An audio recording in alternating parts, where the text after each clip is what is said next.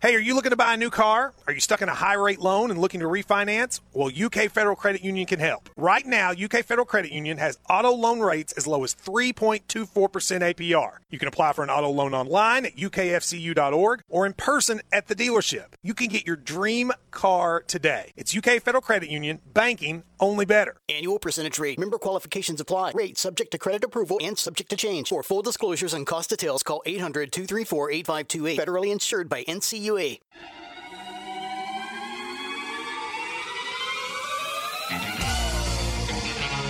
moving to the house. Charles Walker, 10, 5, touchdown, Kentucky. Where the hell y'all going? Y'all gonna miss one hell of a game.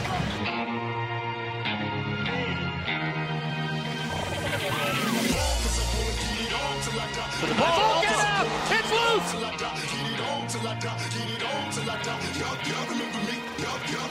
It's on the way, plenty of leg.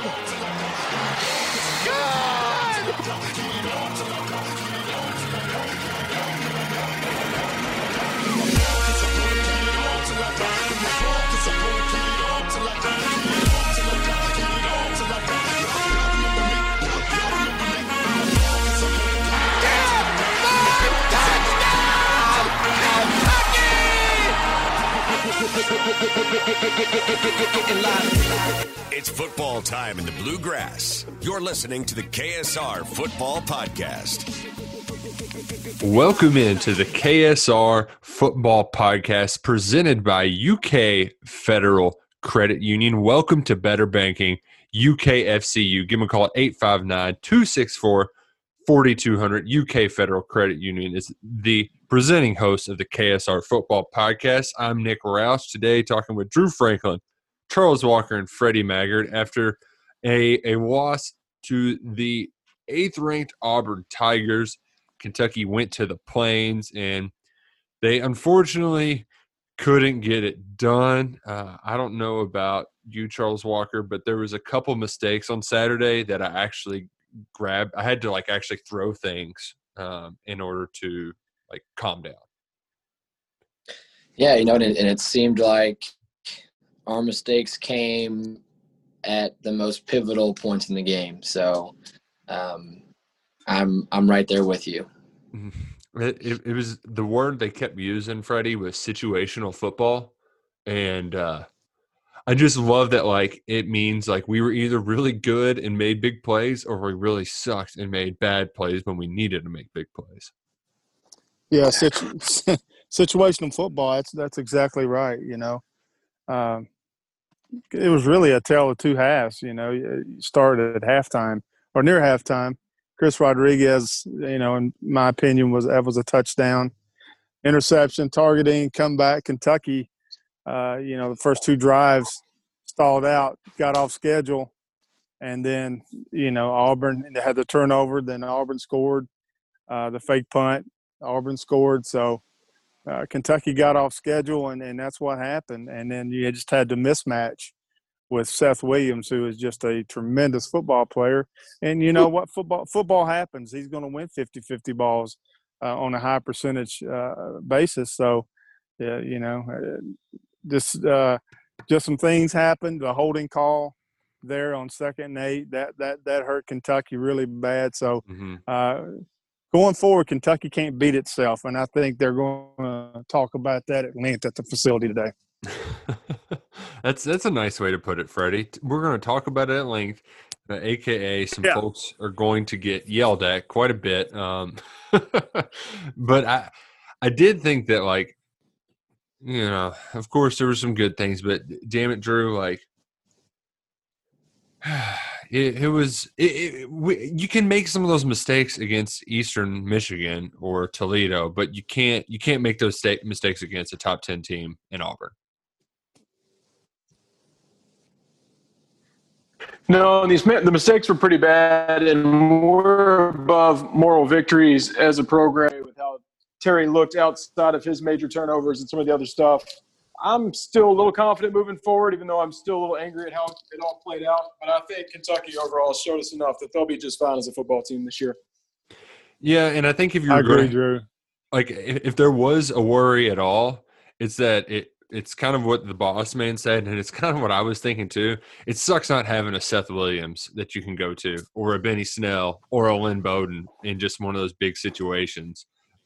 Like, hey, go make a play for us. That part kind of stinks, but like you said, Freddie, I think there's a lot still to like about this football team moving forward.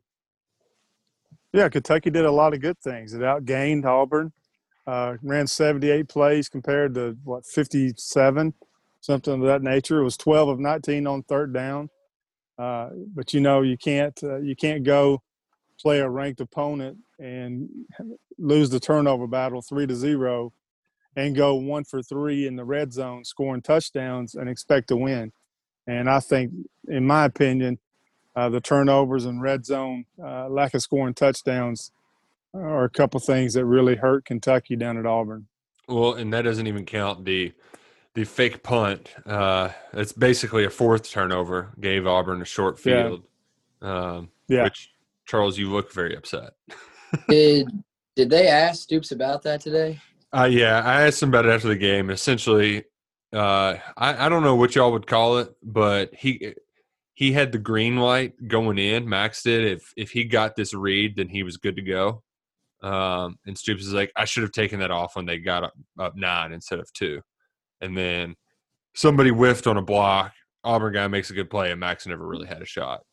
But I knew they kind of gave him the green light. It looked like one of those where, again, he's one of our best players. I mean, he has 8 yards with his foot 1 inch from the goal line. He pops off a 75-yard punt, completely flips the field. And that ball, if it didn't roll out of bounds, could have possibly rolled into the end zone. I mean, I've never seen a punt like that. When I was playing, he kind of did have that green light where, hey, if you got it, go. And it just goes to show you that, God, if we get one block there and – the guy's blocking probably thought, all right, he's punting it, we're good, and then he didn't, and then you go, oh, shoot. Just right when we're in the game, that Rodriguez thing kills it all. We'd be up 6 points, or maybe we go for it and are up 7. Going into halftime with the ball, we can play our game, we can run, we can get in third and short, play action, back.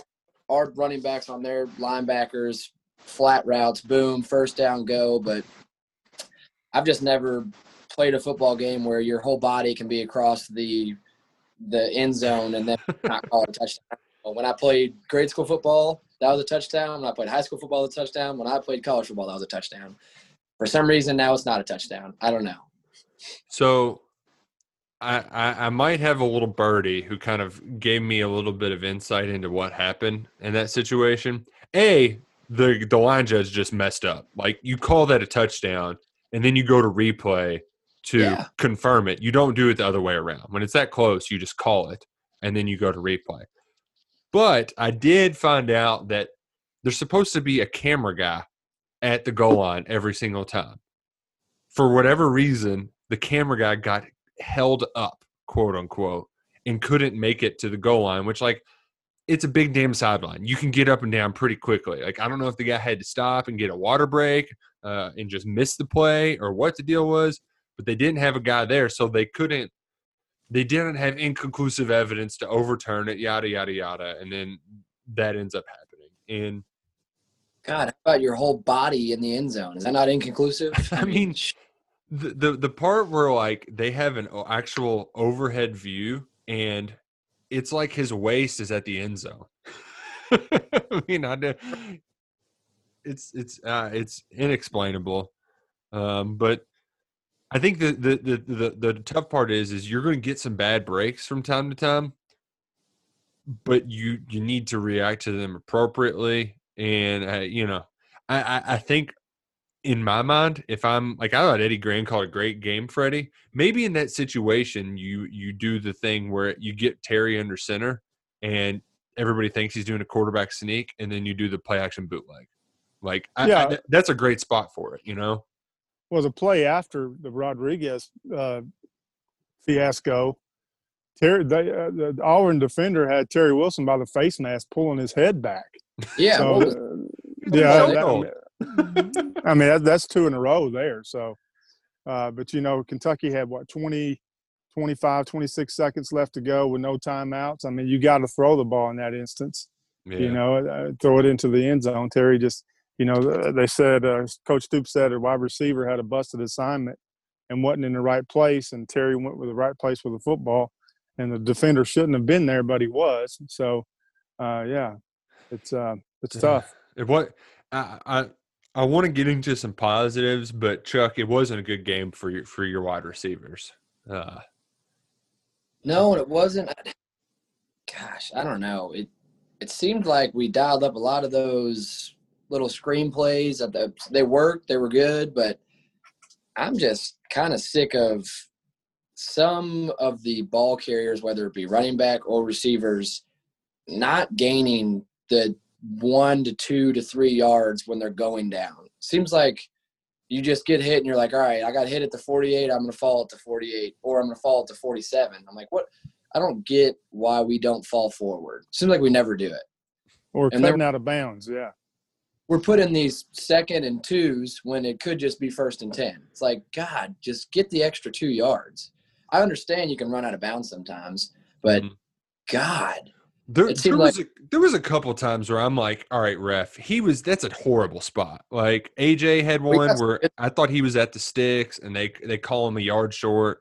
Terry had a slide where I was like, dude, he finished his slide 3 yards past the sticks. Like, I get that the slide starts sooner, but like, come on. So I'm going to be mad at the refs. I'm going to be mad in general, and I'm also going to be mad at like.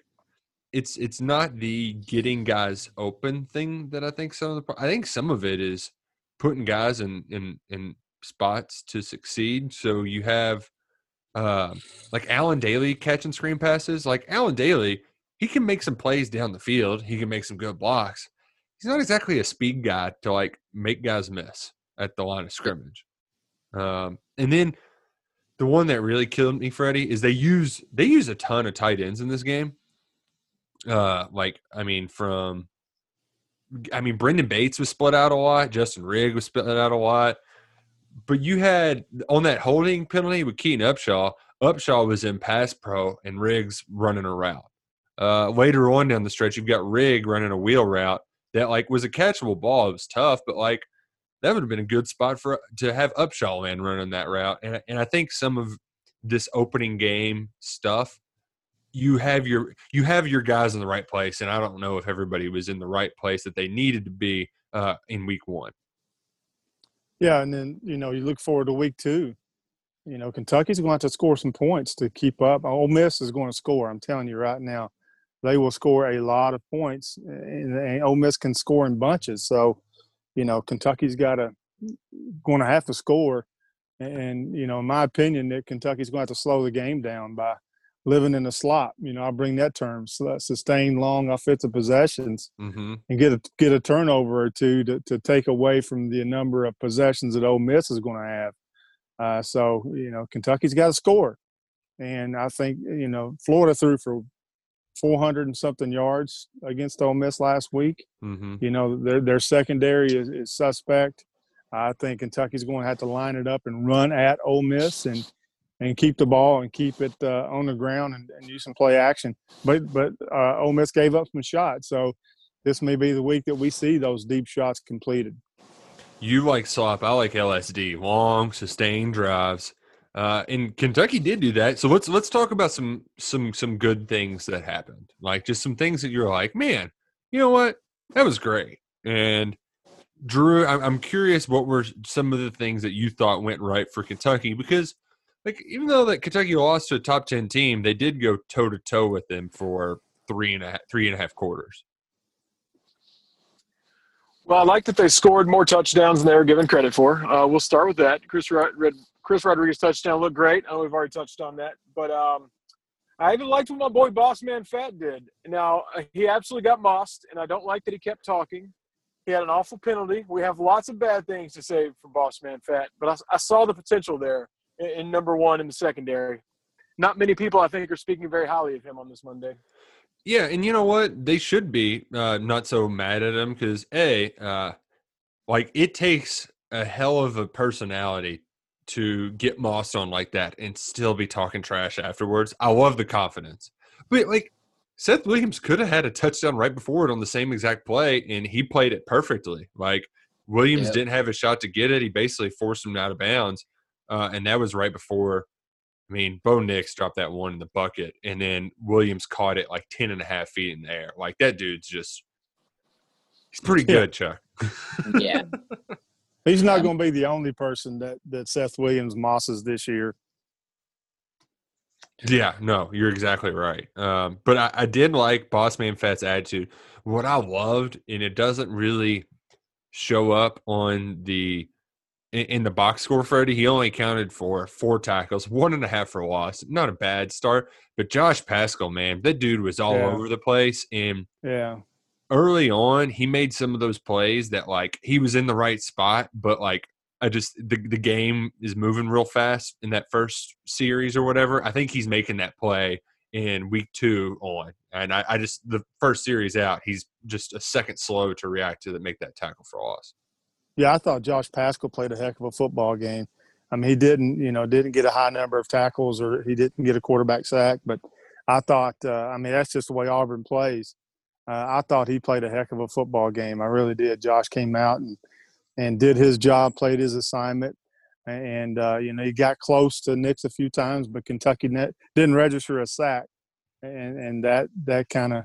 You know what surprised me, and I thought Nick and I talked about this on the depth chart is, I was a lot higher on Bo Nix than most people were going into the game, but the ability of Bo Nix to throw from the pocket really surprised me. But hey, football happens, and he got a lot better from his freshman to sophomore year. He stepped up in the pocket and made a lot of good throws. So, but Auburn. Talking about good things, 30 rushes for 91 yards. Kentucky held Auburn to less than 100 yards rushing, and Auburn was trying to attack the perimeter. So that kind of took Quinn Bohanna out of the game a little bit because, going around the edges. But I thought Bohanna played the 2 gap well, and he did. He's going to need to do that because Ole Miss is good. Ole Miss rushed for 170-something yards, so it wasn't all through the air for the Rebels. So. I think they need to continue to do what they're doing, but Kentucky's going to have to find a way to have at least 3 sacks against Ole Miss and put some pressure on Corral. Chuck, what do you think went right for the Cats on Saturday? I thought that our run defense was good. I just feel like we need to have where was Boogie Watson? I mean, we need some outside pressure or, God, maybe play some man and blitz a corner, a cat, or I just didn't see much of that pressure. And when we did get back there, I just feel like our D linemen are so big that Nix could just kind of escape and, players get open. I get that. We were playing a lot of zone, which we like to do, but right. I just think you have to have turnovers. And the defense can play a good 0 turnovers. Granted, the 4th and 1 stop, I mean, I guess that's a turnover in a sense. But you got to have a pick or a fumble or something. Yeah. Well, they definitely did. I think Bo Nix is good in that receiving corps is great. Like we said earlier, when you lose the turnover battle 3-0 away in an SEC game, odds are you're not winning that. Yeah, and I watched most of the game last night because I was thinking the same thing. Like, it felt like it's like, where was the pressure at? And really, they actually got after him pretty well. But what would end up happening is they would run quick, get it out of it. I mean, they were really big on getting it out of Nix's hands quickly. And, I mean, hell, there was one time where Josh hit him at the hip and just fell off. But Boogie, he actually, like, he did a lot of things really well in run support, which isn't necessarily his strength. But I think a lot of those is like especially with defensive line, things just move faster. I think that's going to come. I'm confident it'll get better. And I'm glad that they did start blitzing more as the game went on. There was one 3rd and long where they just rushed 3, and it's like, come on. I get that these guys are good, but come on. We got to get after them. Let's pin our ears back a little bit. But Kentucky, I think their defense will improve. What I really like too early on in that first drive, there was some monster blocks, Drew. I mean, Luke Fortner absolutely decleated a dude on that screen pass to Josh Ali. And then on the Kavasi Smoke touchdown, Drake just he chipped a guy, and when he chipped him, he blew him like 3 yards off the field onto his butt, and then went and made another block and just let Smoke go 40 yards for a touchdown. It was incredible.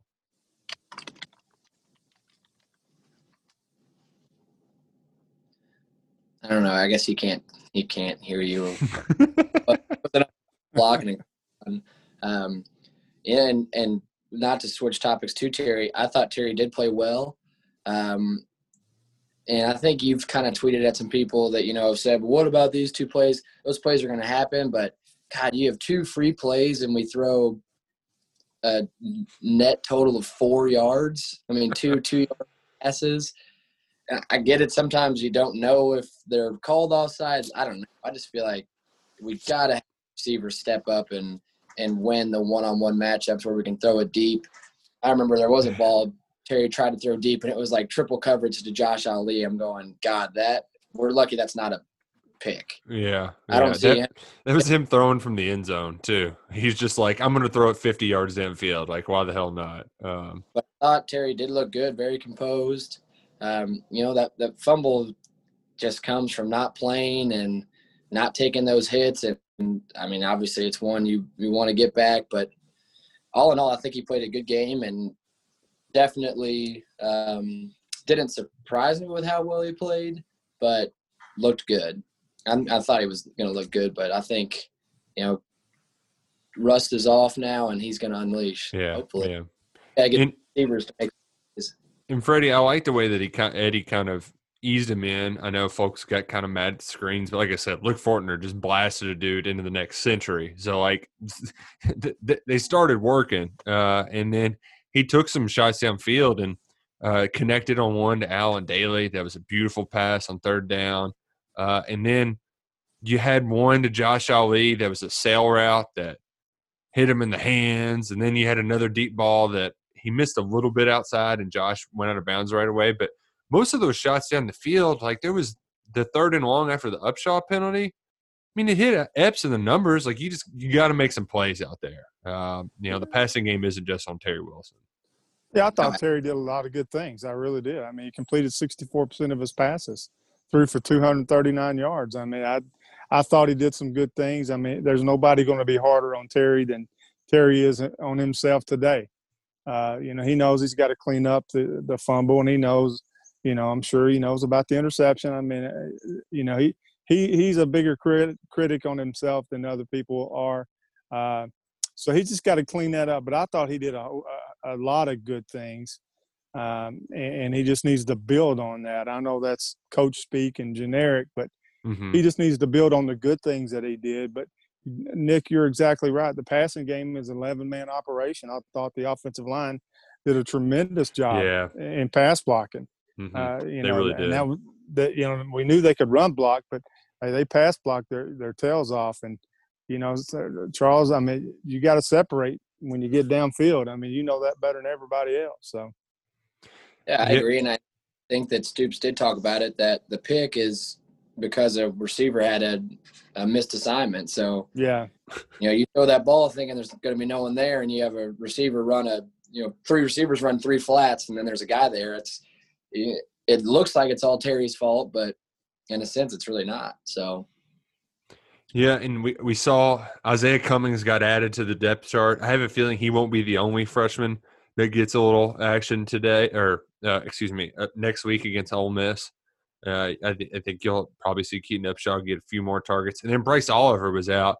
Stoops didn't specify why, but just that he's now day-to-day. He was listed as first on the depth chart. DeMarcus Harris did some okay things until he fumbled it.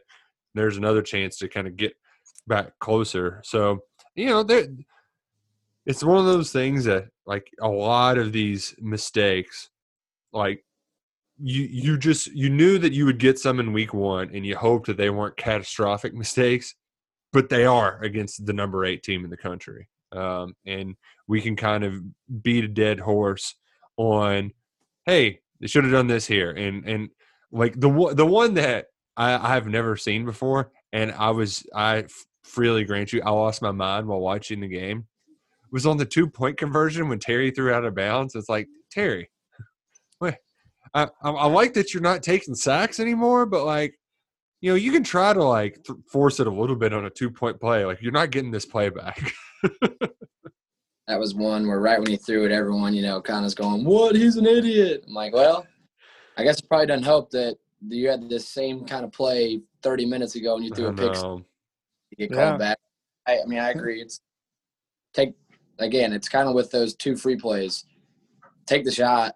Yeah. It's only you can be a quarterback and try to slide something in there. And if it does get picked and tackled, it's like, you're supposed to do that. So, yeah, that one was the best. I will tell you what was awesome. DeAndre Square on that 4th and 1, get in there, ruffle up, get that guy down. That was a pivotal point in the game. That was an awesome stop. Yeah. It was a good run blitz call too.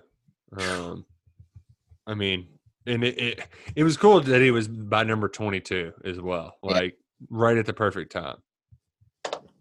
Yeah, but I think, we're taking away the – Kentucky went toe-to-toe. Pretty much an even match, even ball game through 3 quarters after getting a touchdown taken away. That's got to be a positive. Things broke down in the 4th quarter. That's been well documented. We've documented it on this podcast. But, Kentucky went to Auburn and through 3 quarters plus. It was an even ball game. It was whoever finished the best. Unfortunately for Kentucky, Auburn did. But, I think you got to look at that as well.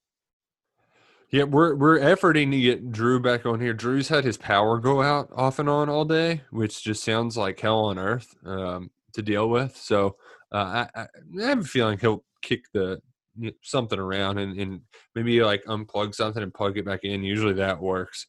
But there is one thing I want to get to, because in this segment, it's going to be brought to our friends by Midnight Rooster. They got the best CBD products on the market. Midnight Rooster, you can put it in your beard to get it thicker. I know that like I have the kind of worst beard in the history of the world. It's nowhere near Drew Franklin's. That can just get nice and soft. They also have the kind that you can take before you go to sleep. You get a great night full of rest. Or if you just got regular aches and pains, Freddie, I know that arthritis except try a little Midnight Rooster CBD oil. It's MIDNITE Rooster.com, and it'll make you feel better. It's the feel good cure for all.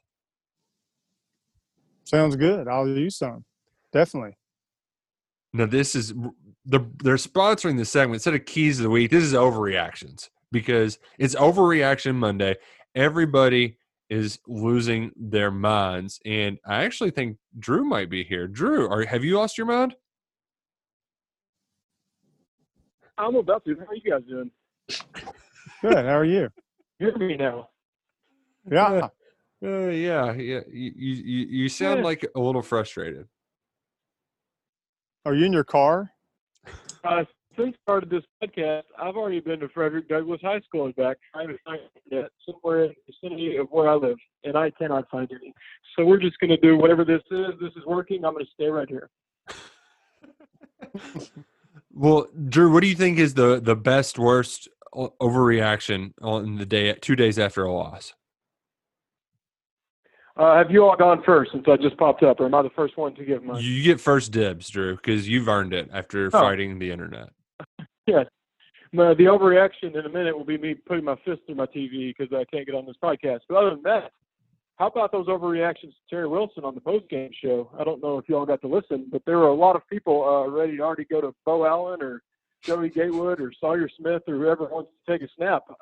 I couldn't believe how many fans had already given up on Terry just over a couple bad turnovers, but not a horribly bad game. Well, and Freddie named the stats earlier. Like, if you would have told me that Terry threw for 260 yards and completed 65% of his passes, I probably would have thought Kentucky would have won. Where I think really it's just easy to just blame the quarterback because he had bad turnovers. But, like, as Jared used to say, like, I don't know how you all used to put up with me because he threw, like, I don't know, 20 interceptions his first year. But the backup quarterback, it's an easy go-to. What I think hurt Terry is, like, Freddie, I don't think going into this game that Eddie Gran planned on Terry Wilson getting more rushing attempts than any other player on the team. And I tried to go back, and I think some of it was just the offense didn't have any favors of short field position. They were starting in some bad spots. But the run game really failed to get going in that second half, and I don't think it benefited. It gave Terry any crutches to kind of lean on whatsoever. Yeah, Kentucky averaged 3.6 yards a carry. I thought Kentucky would have had to rush for over 200 yards to win the game. Rush for what, 150? Yeah, something like that. Yeah, you know, and in the second half especially, Kentucky got off schedule. You know, through a lot of first down passes and things that Kentucky's not really comfortable with, and I think that also limited what they did. And, you know, Terry had 37 attempts. That, you know, I don't know if that's a good number or not. That's a lot of passes. So, I think getting off schedule forced Terry to run quite a bit. Well, and Drew, to your point, like, all those folks are wanting Bo Allen or Joey Gatewood. The grass is probably 9.5 times out of 10 never greener on the other side, especially when it comes to quarterback play. But when you look at this roster, okay, and you look at your playmakers, your guys who are difference makers, if Kentucky's going to have one of those guys, if they're going to have a Benny Snell or a Lynn Bowden, who you put the ball in their hands when you need big plays to happen, the best candidate for that is Terry Wilson. There's not another guy on this offense who's going to just all of a sudden become this world beater. I think A.J. Rose, I was really happy to see him catch passes out of the backfield, and I saw him lower his shoulder and knock K.J. Britt backwards at the line of scrimmage. But, like, is he a Benny Snell? Like, you can just feed him in the second half? No, he's not. If there's going to be a guy that's going to take you to the next place, it's got to be Terry. And to expect that in his first game after not playing football for a year, it's frankly just ridiculous. And I think that we can come across as like, oh, you guys just love Terry. It's like, no, we're just not idiots who are just screaming for the next man up because, oh, we lost a game. You know what? If I had a nickel for every time Kentucky lost to a top 10 team on the road in the SEC, I'd be jangling everywhere I walked because that happens, folks. It does. Now, calm the hell down. Well, I need to calm the hell down. Sorry. Charles, you're a numbers guy. Terry threw for 243 yards and rushed for 43. So that's what, 286? Yeah. All right. Kentucky had 382 total yards.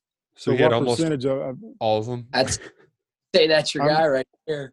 Yeah. So that number statistics tell the truth. So you can look at it that way. You know, I think Terry did a lot of good things. And Nick, you're exactly right. He is the most explosive player that Kentucky has right now. And okay, I think I've gotten off my soapbox. I want to stand in another soapbox, and I don't know if this is an overreaction. I think it is. But there was a time when I was very mad on Saturday that I was like, well, Stoops, he's going to regret not hiring a special teams coach. You had the swinging gate play that never works, and it worked. And then you had Bo Nix's punts that kept getting down at the 1 yard line or whatever. And then you had the fake punt that didn't work. And Drew, I was just like, are we going to go through this rigmarole where the special teams just stinks all year? And am I overreacting? No, but I think we all overreacted in that moment. I think it looked like on television, at least to the naked eye in that moment, that either Mark Stoops made a horrible call or Max Duffy went way off the grid and made a horrible decision. We've since heard Stoops explain that a little better. The tape shows there might have been a missed block there, that it did have potential, and it wasn't quite as terrible as it looked out. But hell, it sure did look pretty bad. But I think that will be there, continue to be there throughout the year. And I hope that one time it's falling apart, they don't just give up on it. Because I think that having Max Duffy with a little bit of a green light to run when he sees an opening, I think that's a big asset they should keep using this season. Charles, is there like – because I believe you were there the last time Stoops did this, where a special teams coach left, and then he just said, we're going to spread the duties around. Am I right that you were there for that? Yeah, different coaches had a different aspect of the game. I think it was after Niver left. That sounds right, yeah. I mean, I don't think it's a bad way to do it, but I will say after Bo's second punt, well, the first one is it was a good punt, 7, and it looked like our guys were just surprised. They didn't know what was going on. I don't know if they showed that on film last year or not, but then the second one came up, and it was like, all right, we know what they're doing. Before the snap, they snapped the ball, and literally our D linemen were just standing there. Like no one was even rushing. So they're just standing there. Bo Nix hasn't moved. He has the ball. He holds it for 3 seconds, lets the receivers get downfield, then they stop it at the 2-yard line. I mean, is there not someone where we can coach to say, hey, even though you're not going to block it, you need to still rush? I mean, what world? Like that one. Or can we not put the free safety just like 30 yards downfield to just catch it? It's, some of my friends are saying, well, we need to get a returner in there. I'm like, yeah, how is the hell is that going to work? Just a returner is going to be standing 30 yards back, and we're going to have a safety rush off the field, and he's going to rush in. I'm like, you can't really do that. And then you get into, all right, do you trust the safety to turn one of these punts that's going to be a bouncer that could go God knows where? I mean, no. How about we get some pressure so Bo Nixon holding the ball for 4 seconds and then can leisurely punt the ball. That's a good point. 30 yards down to the 2-yard line where there's 3 guys waiting to just stop it. It's like, got to be something we can do. I would have trusted Boss Man Fat back there. I think he would have picked it up and then ran it to the house, Drew. Easy said and done. So am I alone in still believing in Boss Man Fat? I appreciate you believing him in this fake hypothetical situation here, but are you still on board with me? Oh, all the way. Okay. I'm on board with just turn punts. Freddie and I exchanged messages after the game, and I was really venting to Freddie about Boss Man. I hope he doesn't share all the things I said, because as a fan, I can be critical, but I am still excited for what's to come. And I agree that he would have made a play in that situation, and he would make a play in any situation. He just needs to keep talking a little bit more to build up his confidence, and then it will eventually come out. There's another defensive back. I think I'm going to give him another week, but I'm worried about him. And I'm really worried about him. There's a lot of diving at feet trying to make tackles, and you just can't do that. So I'm going to give him another week, though, before I get mad. But there's some missed plays out there that's like, buddy, come on now. And I think there's also something to be said, too, of like, we don't know how many reps these guys have even gotten in practice, like going into this, because we heard a lot of good things early in camp about Vito Tisdale. He didn't get in the game. We heard things about Donut Drennan. Maybe Donut wasn't even available. Like, that's the thing that sucks about dealing with the COVID and the pandemic and everything is there's a lot of uncertainties. But I do feel like we learned more about our teams and other teams. And my favorite overreaction is that we'll be lucky to win 3 games this year. You see how good them Mississippi schools are. They're going to score 1,000 points on our defense.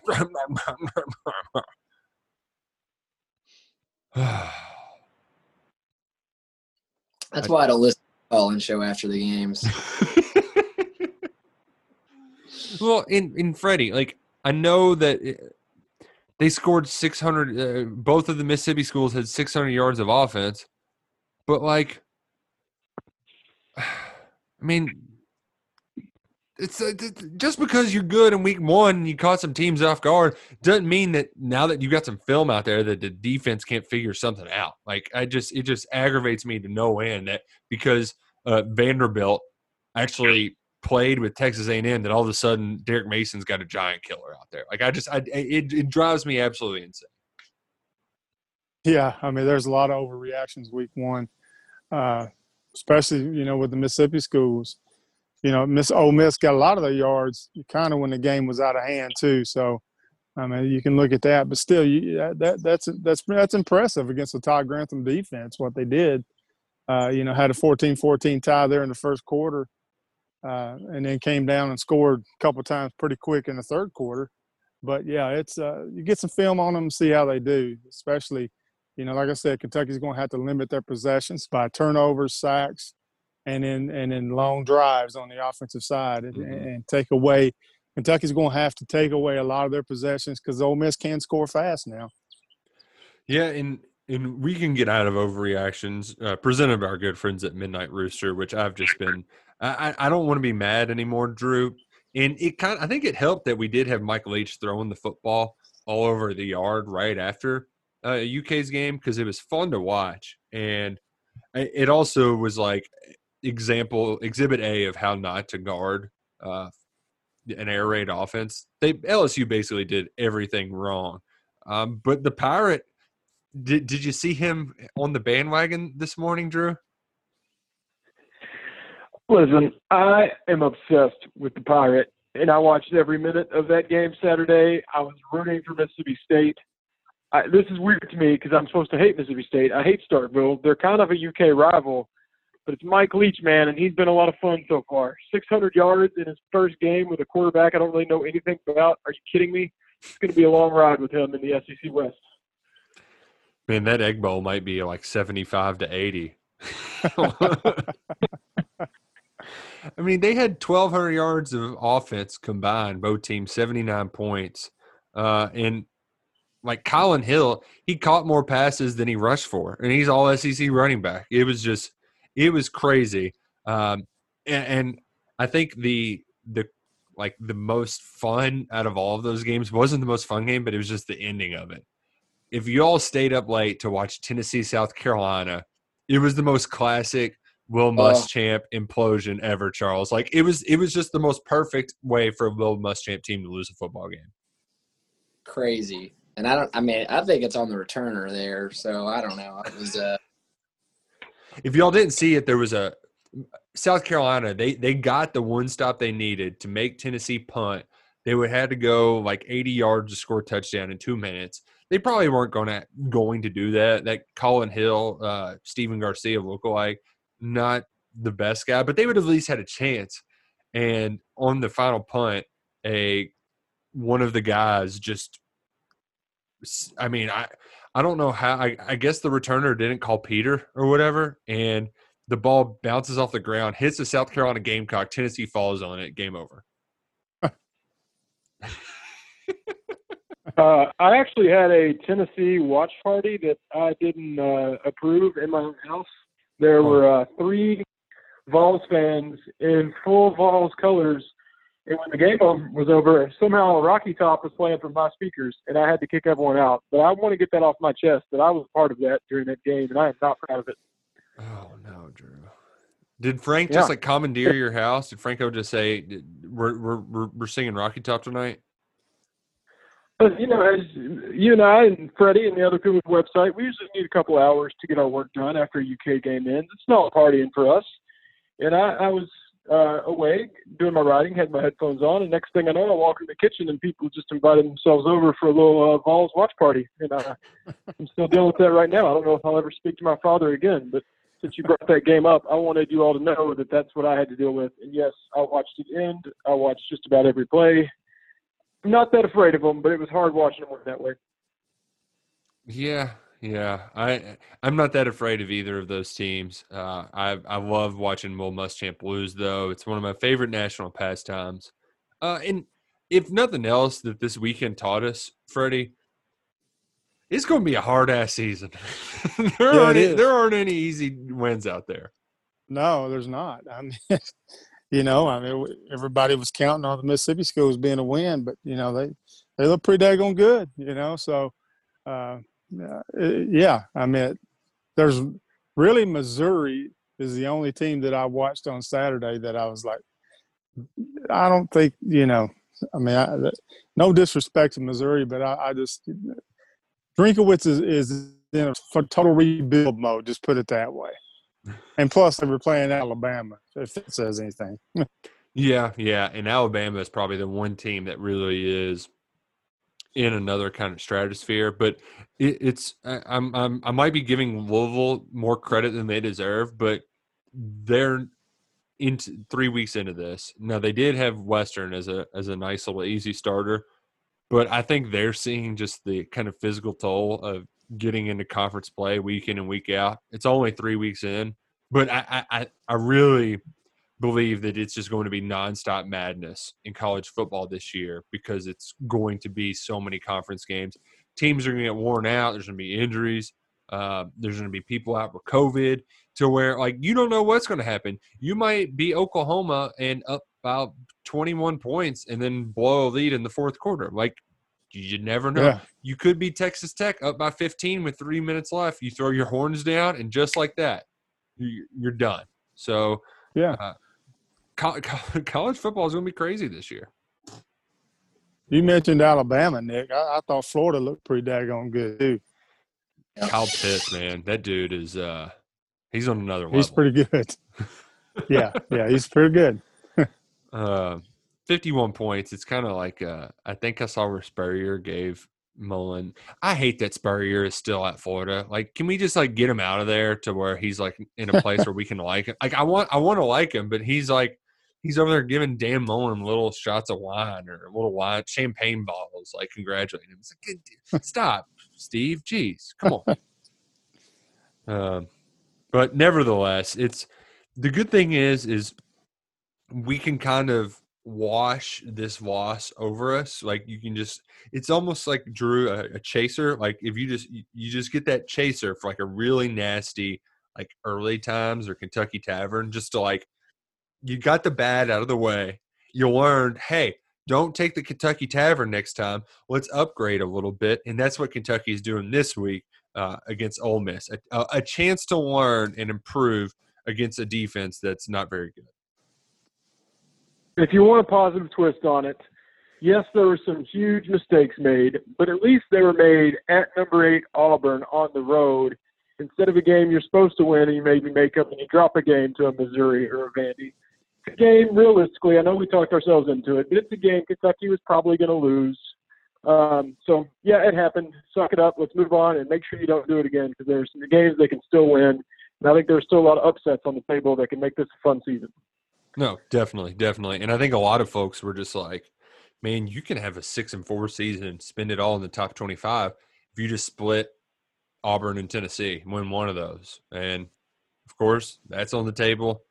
You can make a huge splash. But, I mean, the Mississippi schools now, like, now that Leach is on the map, like, there's plenty of greatness up for grabs, if you will.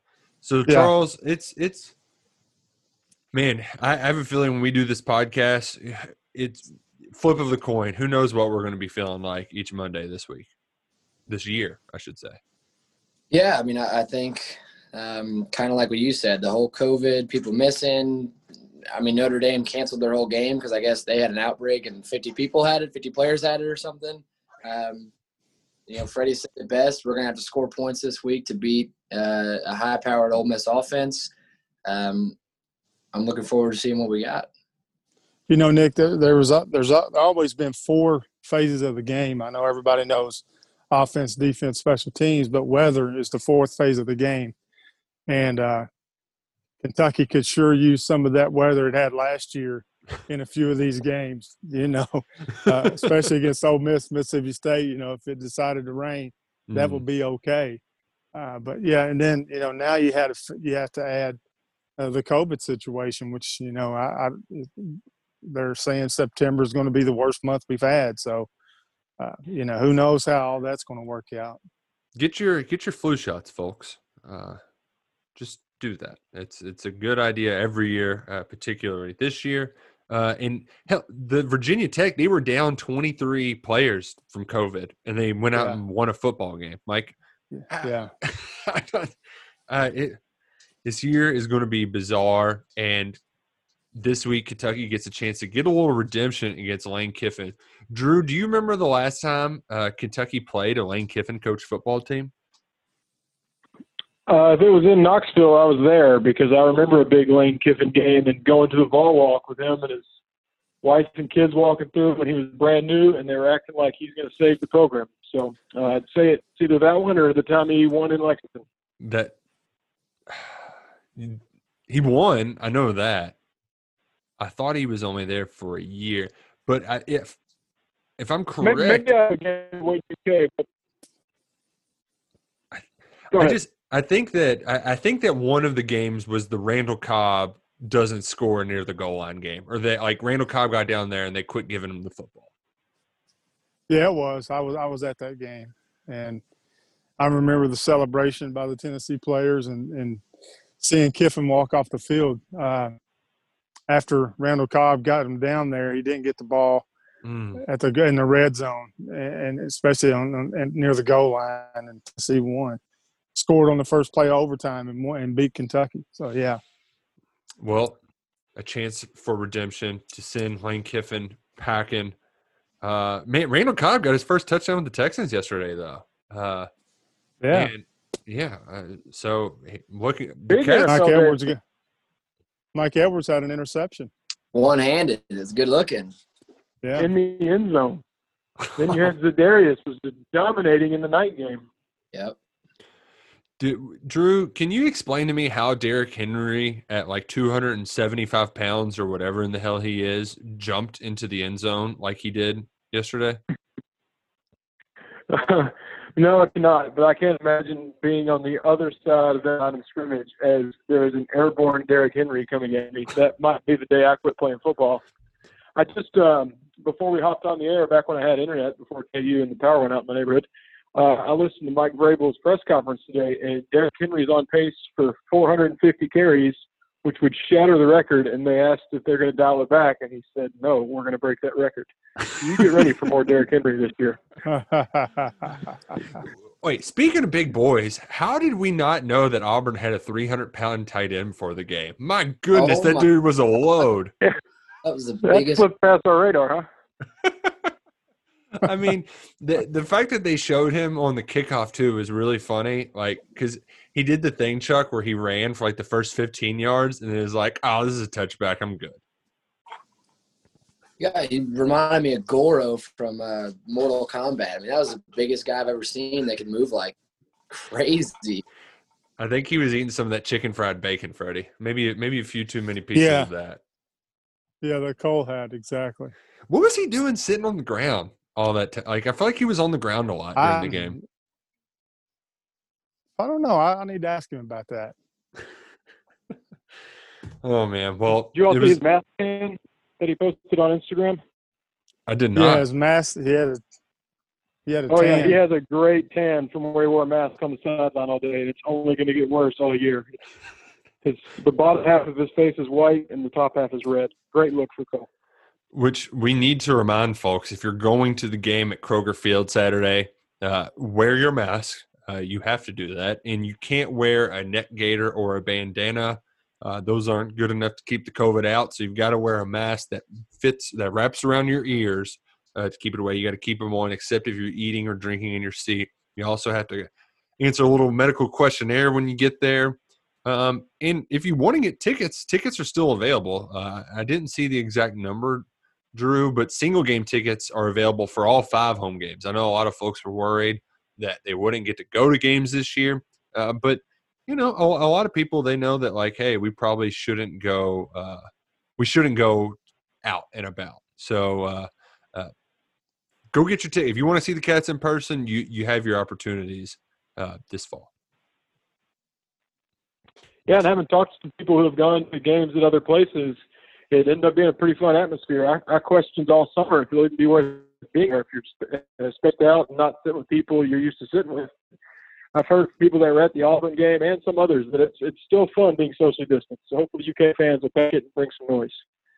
Oh, and Stoops is ready to he's ready to fire up and pump in some crowd music. He's like, hey, whatever we got to get it to, I'm making sure they're cranking it as loud as we can get it. So it should be a doozy for a 4:00 kickoff this Saturday at the Krog, the first game at Kroger Field, going up against the Ole Miss Rebels, Matt Corral and that high-powered Lane Kiffin offense. If you like what you listen to today, we got plenty of more podcasts previewing that game throughout the week. 11 personnel on Tuesday, free money on Wednesday, and the depth chart with me and Freddie on Thursday. So plenty more action for you to get to throughout the week, because this is a bounce back week. We learned our mistakes in week 1. We learned, hey, you can't have your power go out all the time, but we're figuring it out, and we're pushing past those obstacles. We're kicking over the hurdles, and we're getting right in week 2. Exactly, and we're going west on Friday.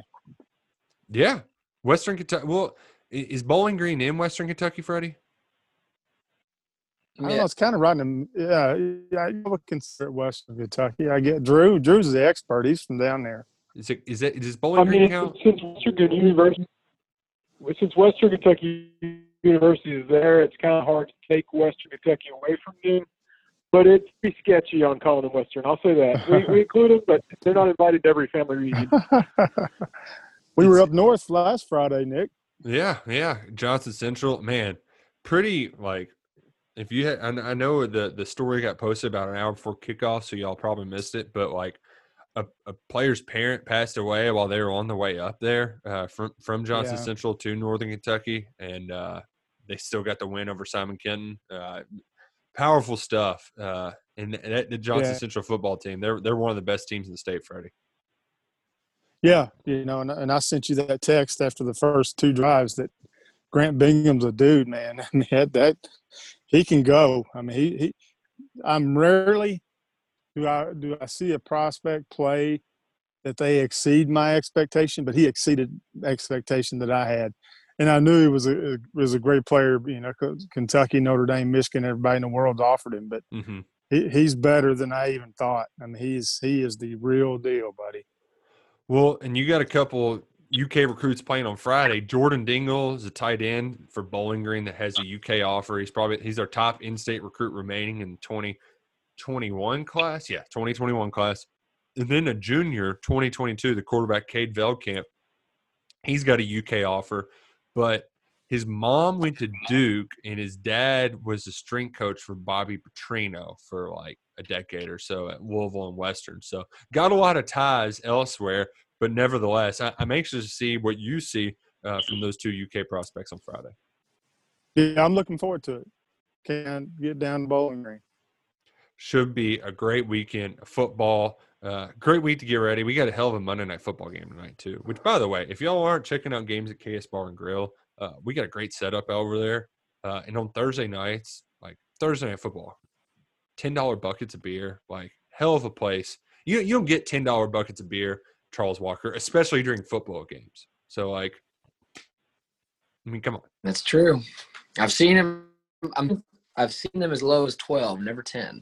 Yeah, it's a good deal. It's a hell of a deal. And then before the game on Saturday, I'm sure we'll have the pregame show out there. Big tent, first come, first serve. So come on by, say hi, socially distance, wear that mask, and enjoy some football. It's going to start feeling like fall this week around the Bluegrass. Maybe a little sweater weather. And you know what? That's that 4th element that we're waiting on, Freddie. It's going to be just in time for the Cats to kick Ole Miss's ass on Saturday. There you go. Bring on the rain. And with that, we're going to call it a day on the KSR Football Podcast. We'll be back before you know it. Big thanks to our friends at Midnight Rooster in UK Federal Credit Union, who's presenting the KSR Football Podcast this fall. For Freddie Maggard, Drew Franklin, and Charles Walker, I'm Nick Roush. Go Cats, go Kroger. And peep the technique.